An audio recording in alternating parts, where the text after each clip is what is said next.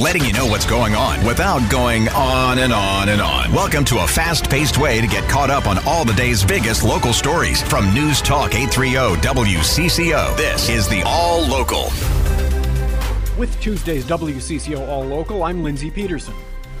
Today's stories include part 2 in our series on legalizing recreational marijuana in Minnesota, more high praise for Rochester's Mayo Clinic, and another giant lottery jackpot on the line.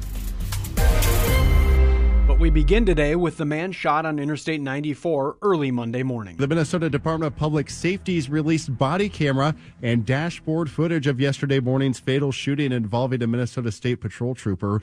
One trooper approached the car of 33-year-old Ricky Cobb II after he was pulled over for not having his taillights on. During that traffic stop, troopers learned Cobb was wanted on a pickup and hold order for a felony level protection order violation in Ramsey County. During that interaction, the trooper on Cobb's driver's side is heard asking Cobb to step out of the vehicle, but not really saying why. But when you say step out of the vehicle, you go explain to me. This is not unlawful. Hey, man, you've been too cool. Get out of here. Get out the door now!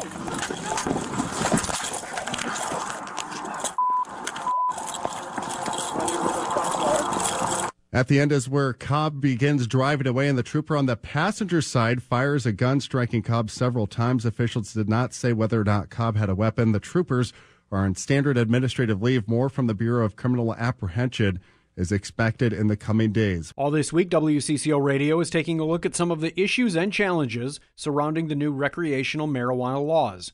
Today, concerns from those in the chemical dependency field. Here's WCCO's Susie Jones. Well, the new law requires a person be 21 years or older to use marijuana. The fear is that younger people will find it enticing. Lydia Burr is director of clinical services at Hazel and Betty Ford. She says a lot of people think marijuana is not addictive or harmful, but it is, and it can have devastating effects on the developing brain, making a young person more prone to mental health issues, depression, anxiety, those types of things, as well as just priming their brain for development of a substance use disorder. She says they are concerned, and they encourage parents to talk to their children. Preventing a substance use disorder from occurring is always preferable to treating it after it has already occurred. Susie Jones, News Talk 830 WCCO. It is August 1st, and that means marijuana is legal in Minnesota, with only one place you can buy it. That's at Native Care on the Red Lake Reservation way up north. Operators are using shuttles for customers and will make sure everyone who shows up today will get what they want to pay for. Red Lake Nation Tribal Secretary Sam Strong says all people can do today at Native Care is buy weed, not smoke it. In the future, we are looking at a consumption lounge and things like that. However, for today, it's really about just getting access to the product and having a safe way for them to get home and make sure that everything goes smoothly. Strong says Red Lake officials are looking into opening pot dispensaries in Thief River Falls and War Road. Native tribal grounds do not have to wait for state rules and regulations before establishing dispensaries. It may take a year or more before non-tribal weed dispensaries are open throughout the state. Al Schock, News Talk 830 WCCO. I'm Steve Simpson. The legalization of marijuana is not the only new law on the books now. In effect, today, sweeping public safety package, which includes a new background check for private firearms purchases and increases to 20 years the penalty for owning and operating a machine gun. Bicyclists no longer have to come to a complete stop at stop signs, and members must be appointed by the end of the day today for the commission tasked with redesigning the Minnesota state flag.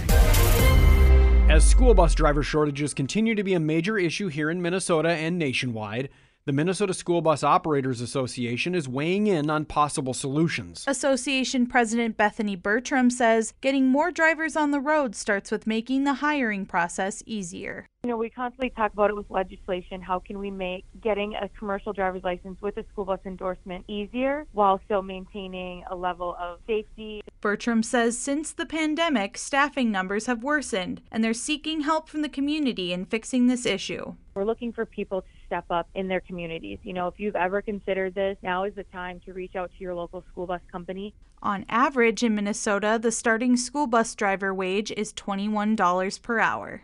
Taylor Rivera, News Talk 830 WCCO. High praise for Rochester's Mayo Clinic in the latest Best Hospitals lists put out by U.S. News and World Report. Specifically, the lists rank various healthcare specialties. Ben Harder is managing editor-in-chief of Health Analysis. The main thing that we want to be measuring and helping patients understand are the outcomes that hospitals achieve. And so we have complex statistical algorithms that we apply to millions of records of patient encounters with hospitals to understand which hospitals are getting better outcomes than we would expect. Not surprisingly, Rochester's Mayo Clinic is ranked in the top 5 in the country in 10 specialties, including number 1 rankings in diabetes and endocrinology, gastroenterology and GI surgeries, and pulmonary and lung issues.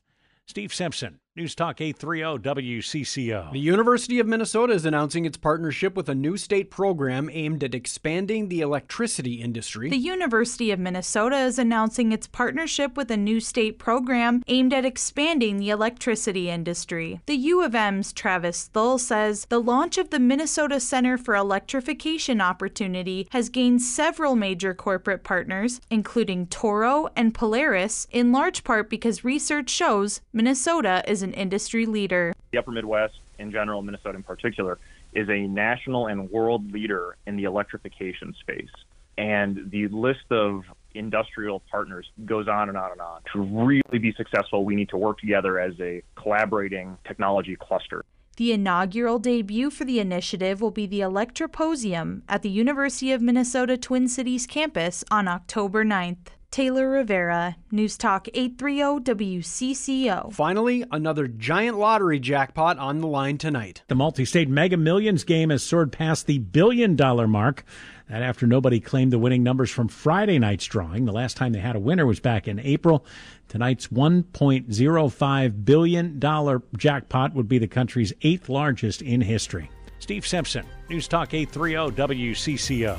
Thanks for listening to WCCO's All Local. You can find each day's All Local and all of our podcasts at WCCOradio.com or by downloading the Odyssey app. I'm Lindsey Peterson, News Talk 830 WCCO.